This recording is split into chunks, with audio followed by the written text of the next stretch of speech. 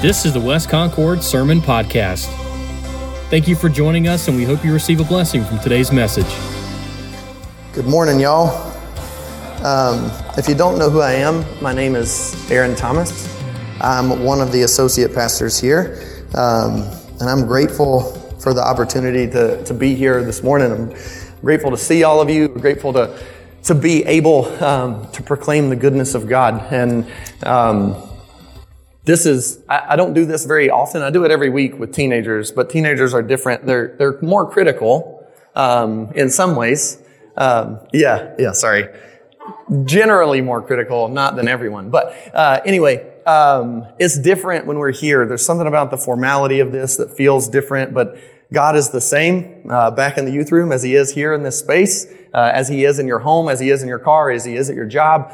And so we're going to be in the book of Habakkuk, which is in the Old Testament in chapter 2. So while you're turning there, we've been in a series on discipleship that's been titled Inside Out. And discipleship, what it means to be a disciple is to be a learner of Jesus. That's the definition Pastor Mike has given us, to be a learner of Jesus. And then that's something that happens both inside of us and then happens outside of us. It moves outside of us. It starts inside, moves outside. So we're learning who Jesus is, and then we're learning how He lived so that we can then help other people learn who Jesus is and how He lived. So we walk in obedience to God. And so when we talk about discipleship and why we should make disciples, I want to focus today on that question of why. Why should we make disciples? Why do we do this? It's awkward. It's difficult. If you've talked to somebody about Jesus who does not believe in Him, it's uncomfortable. Sometimes you may be mocked. You may be just flat out rejected. Families have been split apart. People have lost jobs. People have died in attempts to make disciples, to share the gospel so people can come to know the Lord. So why do this? And some of you may be thinking right now, because Jesus said so. And that's a legitimate answer, because He did say so. If you have preschoolers here right now, as they're going through their lesson, they're spending some time over a few weeks. Their memory verse is from Matthew 28, it's verses 19 and 20, that says, "Go therefore and make disciples of all nations, baptizing them in the name of the Father and of the Son and of the Holy Spirit, teaching them to observe all that I have commanded you. And behold, I am with you always to the end of the age." And for some of you, that is enough. Jesus is Lord. Jesus said so. So praise God. Let's go make disciples. And if that's the case, then that's not a bad thing. If that is enough of a motivator for you. I don't think that's a bad answer at all, because obviously Jesus said it, but I'm not sure it's the best answer, the fullest answer of why we make disciples. And I've always been a why asker. I don't know if you are. If you have little kids, then you've lived through that. Tomorrow, our youngest turns 4, and then we'll have 2 5-year-olds and a 4-year-old in the house. There are lots of whys in our homes. And I can't always answer those questions. I hated being told because I said so when I was a kid. Sorry, Dad. But sometimes that's just it. Like, today it's because I said so. And I try not to say that. So what I say to my kids is sometimes we do and sometimes we don't. Like, if they're like, "Why do we have to do this?" I'm like, "Because sometimes we do, sometimes we don't." And it's the same thing. I'm still saying, anyway. It's like payback for me. I know my parents are chuckling at this, but I sympathize with that question of why. And sometimes I think we need to ask why more. We stop doing that as adults. And it was a couple years ago, I think, that Pastor Mike preached a series where he talked about why, how we need to ask why more, because asking why leads us to better answers. So, some of the silly examples of that, like, I have questions about our tax system. Some of you may be accountants. Like, is this really the best that we have? Like, the way the government taxes us, like, why does it have to be like this? Like, we owe them money, but they're not going to tell us how much. We just guess. And then sometimes they're like, "Oh, you gave us too much. Here's some extra." Or, "You didn't give us enough. We need more money from you." Like, it just seems convoluted. I have lots of whys about that. Or like, why is it that cars have gotten pretty much the same gas mileage for like 1,000,000 years? Like, how are we not driving cars that can go like 500 miles on a gallon of gas? I don't understand that. And then, and why doesn't everyone who owns a vehicle own a minivan? Or just a van in general, because our van's not mini anymore, it's huge. But vans, in my opinion, are the most practical vehicle ever. Sliding doors are the best. If somebody parks too close to you, doesn't matter. Your door slides out of the way. You can hop right in. Like, it's easy. Anyway, sorry. That's not what I came to talk about. Those are silly whys.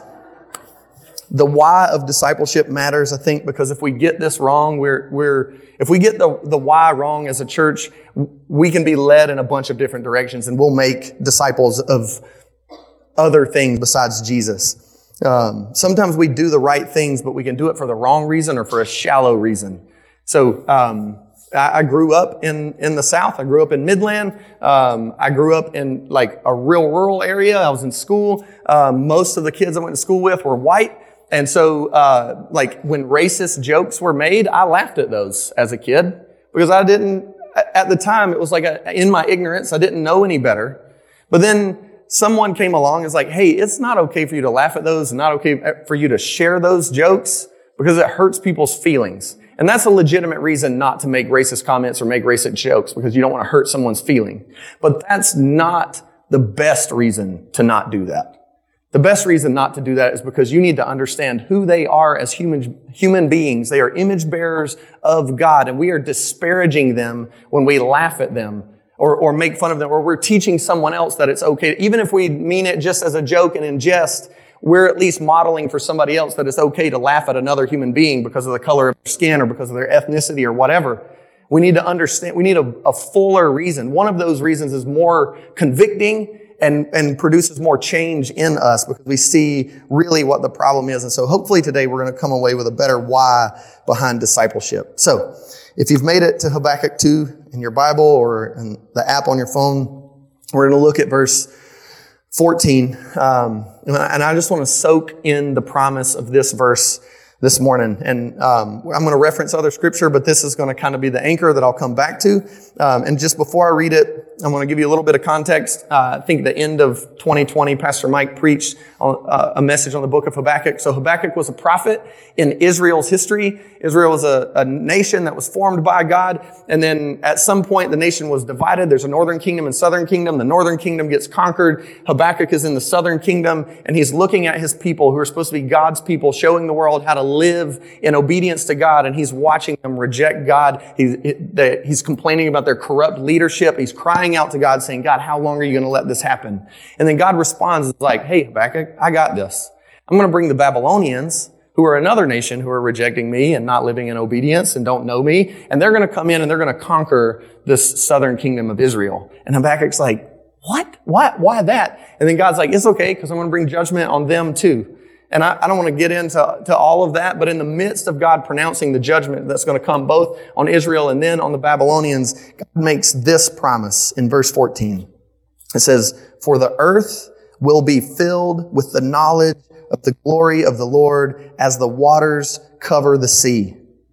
And this is a promise from God that the earth will be filled with the knowledge of the glory of Him as the waters cover the sea, like completely immersed and submerged in that. So if you're in the middle of good times right now, then I want you to look at this promise and say, there are better things coming. There's more coming than this. If you're in the middle somewhere and everything just kind of seems blah and mundane, there is more to life. There's more meaning in life than what's happening to you right now in your situation. And if you're in the middle of gut-wrenching pain and suffering, there is hope because God is not going to leave us in that. He is going to come. And what it means for the whole earth to be filled with the knowledge of the glory of God is that God is going to be here with us. People will know Him and live in His presence, not separated from Him, not learning about Him from His word that He gave us, but He will be with us. Revelation 21 and 22 talks about how God will dwell in the midst of His people.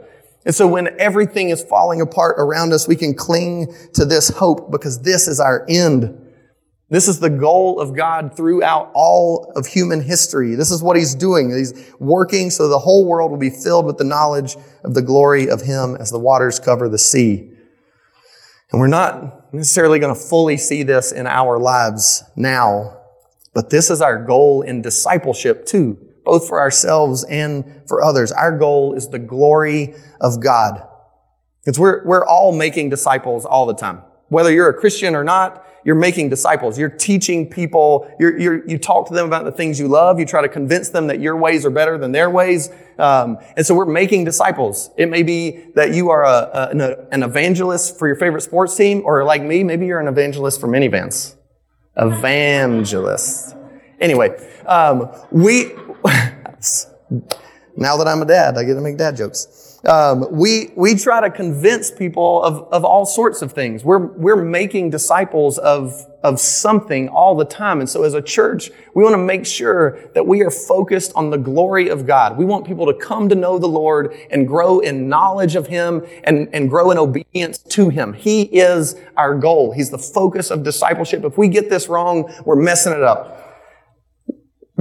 We could exist for hundreds of years and be making disciples of our politics or of our preferences and not making disciples of Jesus. We want to make sure that we're making disciples of Jesus for God's glory, because anything else is wrong. So I want to talk a little bit about the glory of God. I don't know who put this water bottle here, but I'm grateful for you. So whoever it was in the back, thanks. And I've mentioned this before. I don't know if you've ever drank out of a bottle of water in front of a bunch of people staring at you, but like your confidence level goes down. Anyway, the glory of God.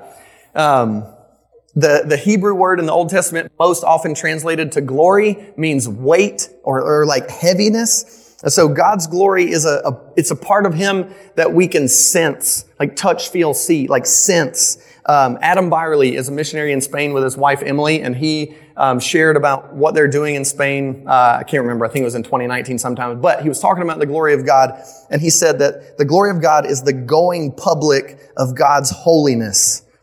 And when we read in scriptures, when people come into the presence of God and they see His glory, they're always overwhelmed and awestruck by it. Like at Christmas time, when we talk about the shepherds in the field and the angels show up and the glory of God shone around them, the shepherds just freeze, like, we're all going to die. I'm scared, I'm terrified. When Isaiah's in the throne room, he falls on his face. When people see the glory of God, it has a physical effect on them. And so God wants us to know Him, and He is revealing Himself to us all the time. And one of the ways that He does that is through creation. God reveals His glory to us through creation. So He created all things in the beginning. And the Psalms tell us, Psalm 19:1 tells us that the heavens declare the glory of God. All of creation is declaring the glory of God. So what this means is that when you're at the beach and you're watching the sunrise, or you're just looking out at the ocean and you're overwhelmed by the beauty of it, or you're in the mountains and you're looking out at that and you're awestruck by the beauty that you see there, what's happening is creation is crying out to you and declaring the glory of God. And there's something in you that is recognizing that. Like, you don't just love to go on vacation to the beach and the mountains because you love to get away from work and be with your family. That's not the only reason that you love that. You love that because when you're in those places, something in your soul is crying out, holy, holy, holy is the Lord God Almighty. Something's resonating there. If you guys have ever messed with tuning forks, you know, the thing, it's like you smack it and it makes a noise. If you take two that are identical and you smack one of them and hold it next to the other, y'all know what happens? Like the noise this one's making that got smacked, it starts being made by the other one. They're resonating, they're talking to one another. So when you're experiencing that beauty in creation and something in you is welling up and you're overwhelmed by how awesome that is in that moment, it's like the God who created all of that and God who created you, there's a resonation that's happening there. Your body is recognizing that God is declaring His glory even if your mind hasn't caught up with you yet. There's a reason that people worship creation and worship nature. It's because they sense God there. But that's not the fullness of who God is. That's not the only way that He's revealing Himself to us. He wants us to know Him, but thankfully, He doesn't just expect us to wander around and figure it out. He's not like a middle schooler who likes another middle schooler, and then instead of telling them that they like them, they just like hit them and poke them and just get mad at them for not figuring out that they like them. I don't know if that ever happened to you when you were growing up, or if it's happening to some of you right now, like you don't know how to communicate. God's not like that. He knows how to communicate, and He's revealing Himself to us in so many ways, and He's been doing it throughout human history. So creation is revealing Him to us. But then if we study the Bible and throughout history, God called a people to Himself. He started with an old childless man and his wife, Abraham and Sarah, and God made a promise to them. I mean, they should have been erased by history. They should have died in obscurity and we would never know their names. But God chose them, chose Abraham, made this promise to him that he was going to make him into a great nation and bless the whole world through him. And his job, even then, just he and his wife and their child, was to tell the world who God is. And then that nation grew. And in Exodus 19, it talks about how God calls the nation of Israel, who are the descendants of Abraham, he calls them a nation of priests. Their job is to tell the whole world who he is. And then God showed himself. He continued to reveal himself to them so that they could then relay that to others. And he did that through crazy miracles. This is not a book full of myths or fiction or fables. These things really happened. And God revealed himself to his people so that they then would say, look how great God is. Come and experience the glory of God. And then in Exodus 40, when they have the tabernacle, so the nation of Israel is wandering in the desert, so they build this big tent to worship in. And in the tabernacle, there's a space called the Holy of Holies, and God's presence dwells there. He had been leading them as a pillar of smoke and fire by day and night. And then he comes, that column moves and just lands in the Holy of Holies in the tabernacle. He dwells in the midst of his people. But there was a separation there. He's revealing himself more to them, but not fully to them yet. And so we're seeing this clearer and clearer picture of who God is. And if you study the rest of Israel's history, we see them fall on their faces over and over again, continue to reject God and rebel against him. But then what we're learning through that is more of who God is, because we see his patience and his grace and his mercy with a foolish people. So again, even as we're reading through the Old Testament, some of those places where it just seems crazy, we're seeing the heart of God revealed to us. He's revealing himself more and more and more. And then he enters into history himself in the person of Jesus. So he's not just revealing himself in creation. God has revealed himself to us fully in the person of Jesus. The Apostle Paul in 1 Corinthians chapter 2 calls him the Lord of glory. And then in John 1, verse 14, it says, and the Word became flesh, talking about Jesus. Jesus is the Word. He became flesh. He dwelt among us, and we have seen his glory, glory as of the only Son from the Father, full of grace and truth. So Jesus is the physical embodiment of the grace of God, or the glory of God. And he continually displayed that. If you read through the Gospels, Matthew, Mark, Luke, and John, you're going to see these wild miracles that he performed, where he healed people who'd been blind or lame from birth. He brought dead people to life. He spoke to a storm and it stopped. And next time there's a thunderstorm, I want you to prepare to get wet and go stand in the middle of it and just imagine Jesus standing next to you and just saying, hush, and then all of that stopping. He revealed himself. The things he did are wild, and he did it to reveal the glory of God to us, and so that we could see that he was God himself. He brought dead people to life, and then he rose from the grave himself.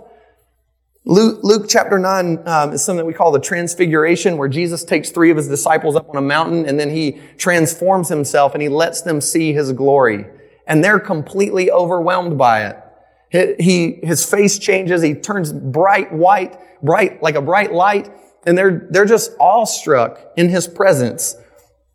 And Jesus didn't just come to show God's glory to us, but he shares it with us. He shares his glory with us, which is so crazy. Because Jesus is God. He's been there from the very beginning. He's the Lord of glory. He's existed with the Father and the Spirit forever. God is a Trinity. God the Father, God the Son, God the Holy Spirit. They existed forever before creation came. And out of the beauty and goodness of God, God created all things. And the crown piece of creation was us. He made us and set us and gave us dominion over all of creation, but we chose to reject him. There was one named Satan who had an angel who had rejected God and wanted God's glory for himself. And so he whispered lies to Adam and Eve, and Adam and Eve believed those lies. And so they rejected God for who he was, and sin entered the world, and our relationship with him was broken. Our relationship with one another is broken. Our relationship with creation is broken. Because Satan wants to rob God of his glory, and we chose to believe him over believing the author of life. But when that happens, In Genesis 3:15, God promises to send one who's going to crush the head of that serpent, who's going to defeat our enemy. And that one is Jesus, who came into the story, God himself. He left his glory in heaven, entered into our mess, the mess that we made. And then he lived a sinless life that we couldn't live. He died the death that we deserved, taking on the wrath of God in our place. And that tabernacle I was talking about, the Holy of Holies, this most inner part, eventually that became a brick building, a structure, the temple in Jerusalem, and the Holy of Holies existed there. God's presence was there. But when Jesus died on the cross, the veil that separated people from the presence of God was torn, and God was declaring, I'm no longer withholding myself from you. I'm coming to you through Jesus. And the Holy Spirit is available to all of us. The presence of God is available to us through Jesus, and dwells in every believer. And Jesus died to make that happen, but he did not stay dead. He rose from the grave 3 days later. And if you've been in church for a long time, you've heard that. Or if you've even just been in the South, you've heard that. And we can kind of gloss over that. Jesus was a man who came, he's God and man. He came and lived a life for us. He died in our place, and he rose from the dead. Praise God. Defeating death, giving us life through him. And right now, he's at the right hand of the Father, and he is going to come back one day and make all wrongs right, from the smallest injustice to the biggest. And we look forward to that day with hope and anticipation, and everyone who believes that good news, everyone who believes this gospel will be saved and will share in that glory. And Jesus could have just come and saved us and gone back to heaven and been like, took care of that. But he didn't. The Bible tells us that when we believe the gospel, we are adopted into God's family. And we are sons and daughters of God. We are heirs with Jesus. That's crazy. Who does that? What love is that? I struggle to love my kids, to show love to them after they do something that I tell them not to do. I remember vividly telling one of my children not to play with a 5-pound hand weight that they found under the couch. And I said, if you play with that, you might drop it on your foot. And then 5 seconds later, what do? Drop it on their foot. And then they're crying. And that hurts. If I dropped a 5-pound weight on my foot right now, I would cry. That hurt. But instead of coming and comforting them, I was like, told you not to do that. Man, I'm so glad that Jesus doesn't treat us like that. And he did not treat us like that. He patiently and graciously comforts us in our pain, even in our own stupidity. And he lifts us up to keep going. Does he despise our sin? Absolutely. Of course he does. So much that he died for it. But he doesn't want us to live in shame. He doesn't want us to live our lives with our heads down like whipped dogs. God wants us to know him more and more, which is why he's constantly revealing himself to us. And we can spend our whole lives learning about him, and we would never reach the end. A disciple is a learner of Jesus. And since Jesus is God, a disciple is a learner of God. As we're learning about Jesus and who he is and how he lived, we're also then learning about who God is and how God created us to live. We're learning who we're created to be at our core. And it's not just for us, church. It's not just about self-discovery so that you can understand who you've been made to be by God. It's for us to experience and then share. And when we catch hold of the glory of God on the inside, it's going to burst out of us. We get to share in his glory and then share it with others. And we become ambassadors for him. So making disciples, being a disciple is about the glory of God over all the earth. I want to remember, let's look again at Habakkuk 2:14. For the earth will be filled with the knowledge of the glory of the Lord as the waters cover the sea. And if you study this verse and what theologians who are way smarter than me say about it, they disagree about exactly when this is going to happen in human history. Is it happening partially now? Is it only going to happen fully when Jesus comes back? When is that going to fall? And I'm not going to try to tell you when that's going to happen. What I do know is that this is the end that God has been working towards and is inviting us to work with Him in. This is our goal. From beginning to end, the Bible's telling a story of redemption where God creates, the creation rejects Him, and then God reveals Himself more and more and more to them so that He redeems creation to Himself. And I want to spend all of my days filling up whatever space I'm in with the glory of the Lord. And that doesn't mean that we wear burlap sacks and chant psalms and smack ourselves in the head with the Bible like the monks or they think they use a piece of wood. If you've seen the movie Monty Python, I apologize for referencing it. Anyway, we don't have to be like holy, weird monks. Like we just be people who glorify God in all that we do and wherever we are. 1 Corinthians 10:31 says, so whether you eat or drink, whatever you do all to the glory of God. We're not going to agree on exactly what that looks like on every single thing. But what we want to be doing as a body of believers is each of us individually trying to live in obedience to this book that God has given us so that we glorify Him in all the things that we're doing. God's revealing Himself to the world. He's revealing Himself to you, but He's also revealing Himself to the world through you. And that is such a humbling thing. And in John 17, Jesus is praying for us. If you were in a Sunday school class this morning, you I think, referenced this passage.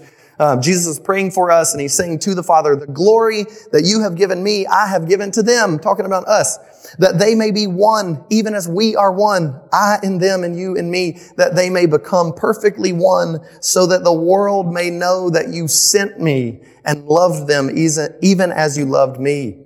Our unity as Christians is testifying to the world that Jesus is who He says He is. Or our unity or disunity could be testifying the opposite of that. In 2 Corinthians 5:20, it says, therefore we are ambassadors for Christ, God making His appeal through us. We implore you on behalf of Christ, be reconciled to God. Peter calls us in 1 Peter 2:9, he tells us that we're a royal priesthood. Just like God told Israel, they were a royal priesthood. It's our job to reveal God to the world. This is who you are. This is who you were created to be. More than a job title, you are a child of God, an ambassador of the King on mission for your entire life to the world, to make Him known, to know Him and make Him known. That was a really convoluted sentence. Your job as a Christian is to know the Lord and make Him known wherever you're at. Whether you're a student or a construction worker, a roofer, a teacher assistant, graphic designer, truck driver, I don't know. Whatever it is that you were doing, you can do those things and glorify God in those things. There are very few professions that are sinful in and of themselves, and I think you can identify which ones those are, but whatever your job is, in that job, it's your responsibility to glorify the Lord, to make Him known. It's the most important thing. In 2019, before the world shut down, I think it was the beginning of 2020. I went to a conference, a discipleship conference, and one of the things they did was asked a bunch of churches in the Bible Belt. They just polled members of different churches that would have looked similar to ours, and they gave them a multiple choice question and said, what is it that you are doing? Which of these things, when you're doing them, is you being you're most being a Christian when you do this thing? And the options were attend a church service, serve in the church, give financially to the church, or make disciples. So attend a church service, serve in the church, give financially to the church, or make disciples. Those were the choices. At the very bottom of the list, the one that was chosen the least by church members was make disciples. Y'all, attending church is not the whole of what it means to be a Christian. We want you to be here, and we want to be here so that we can be reminded of who God is, and we can point one another to Him. But attending church doesn't make you a Christian. Serving in the church doesn't make you a Christian. Or isn't the essence of Christianity. Like, we want to know God, and we want to make Him known to other people. Making disciples is what we are called to. Proclaiming the glory of God, helping other people get to know Him. In Matthew 5, verse 16, Jesus calls us the light of the world and then says, In the same way, let your light shine before others so that they may see your good works and give glory to your Father who is in heaven. We're supposed to live in such a way that people look at what we're doing and glorify God. We treat people in such a way that people experience that treatment and glorify God. We love people in such a way that people glorify God. Pastor Mike preached several weeks through John chapter 15. In verse 8, Jesus says, "By this my Father is glorified, that you bear much fruit and so prove to be my disciples." And we talked about how bearing fruit means making disciples and obeying the Lord, right? Obeying what He's commanded us to do in Scripture. When we live in obedience to the Word of God and we submit to the Holy Spirit who is in us, others are going to glorify God in response. They may also mock you, but God is still glorified. Each moment that you obey God and share His love, you're getting a glimpse of your future where God's glory fills the earth. You're being who you were created to be, even if in the next moment you fall on your face in sin. We want to live every moment of our lives and try to glorify God in our parenting, at our jobs, whatever it is that we're doing. So when I show love to my wife after she offends me, which is rare, I'll let you decide which thing I'm talking about being rare there. Just kidding. Jenna doesn't offend me often, but unfortunately it is rare. I love my wife, but I'm also comfortable with my wife. So when she does something I don't like or that hurts me, I'm more quick to snap back. And I'm learning, I have much to grow in that.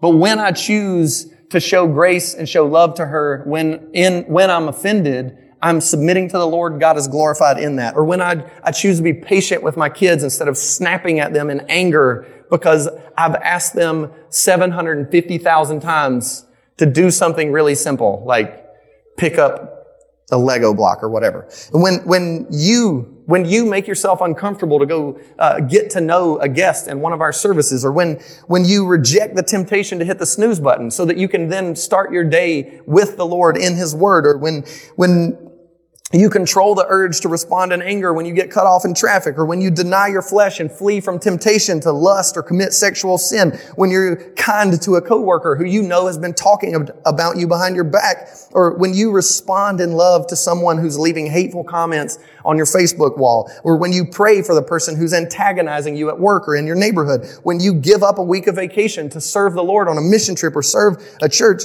when you struggle through a home Bible study with your distracted or uninterested kids, or when you invite a friend or family member to read the Bible with you so that they can meet Jesus themselves, you're glorifying God in that moment. He's revealing Himself to you and through you, and you are being most fully who you are. You're living the way you've been created to live. And is this going to feel euphoric when you do it? Nope. Sometimes yes. Most of the time no. A lot of times it feels torturous because we are in our flesh. We are spirit. God has saved us and redeemed us, but the rest of our lives we live in this constant tension. Man, I'm going to take another sip of water because my words are stuck. There it is. My wife's laughing real hard at me. It's okay for you to laugh at me too. I can take it. Okay. Our lives are lived in this tension where we know we should obey the Lord, but it hurts to obey Him. Sometimes it doesn't. Sometimes it's just a joy. But sometimes when we are denying our flesh, denying our selfishness, it just hurts. And God is still glorified in that, and we should still do it. It is always worth it. God made us to glorify Him. So, why do we make disciples? Because that's who we are. We're made to glorify God to all people all over the earth. And how we live this out there's so many different ways that you can do this. Paul tells us to glorify God in our bodies. So the way we treat our bodies, are you treating your body in a way? Are you taking care of your physical body in a way that glorifies the Lord? Jesus tells us to do good, as we mentioned. Do good so that God will be glorified. So how are you doing good to others? How are you doing good to your family? How are you doing good in your neighborhood? And in all of these things, we want to be sharing the gospel, but it matters how we live and how we conduct ourselves. He tells us to bear fruit. So who are the non-believers that you're praying for and pursuing to share the gospel with? Who are the believers that you know who are not as far along in their faith that you can come alongside and teach them how to read the Bible, teach them how to pray, teach them how to share their faith, teach them how to live in obedience to Jesus? Who are those people? Identify them. They're not going to just magically pop up to you and come up and be like, hey, tell me about Jesus. That is rare. It might happen, praise God, but We need to be intentional. So who are the people you're pursuing for the Lord, both non-believers and believers? We're supposed to love one another. Are you working hard to love other Christians in this body and on the earth? Christians are some of the most bickering, crazy people in the world. People know us more for our fighting than they know us for our Lord and our obedience to Him. James tells us not to show partiality to anyone as we hold faith in the glorious Jesus. So how are we pushing back against racism and prejudice in the world? It matters what we say and how we conduct ourselves in those things. There's so many ways to live this out. The Bible is full of guidance, and I want to be clear that doing those things is not what saves you.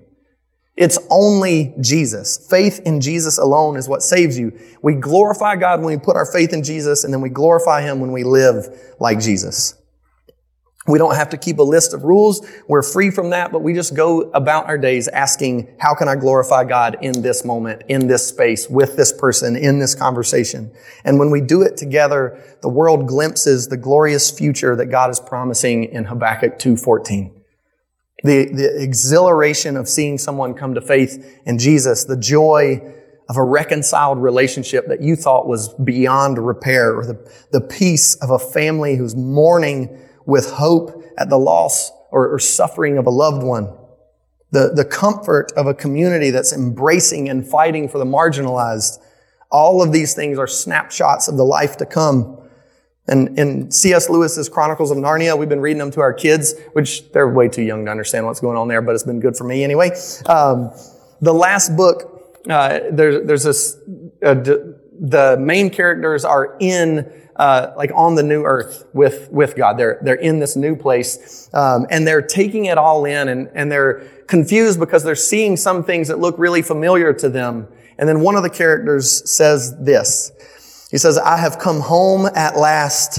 This is my real country. I belong here. This is the land I have been looking for all my life, though I never knew it till now. The reason why we love the old Narnia is that it sometimes looked a little like this. Come further up and come further in. And that's our invitation today. Further up and further into the glory of God. So if you don't call yourself a believer, I beg you to consider why your heart sings at the beauty of creation, or when you see people loving one another sacrificially. It's because of Jesus. You're witnessing His glory, and He's revealing Himself to you. So come to Him, believe in Him, be made new by Him. And believer, let us go further up and further into the knowledge of the glory of God together.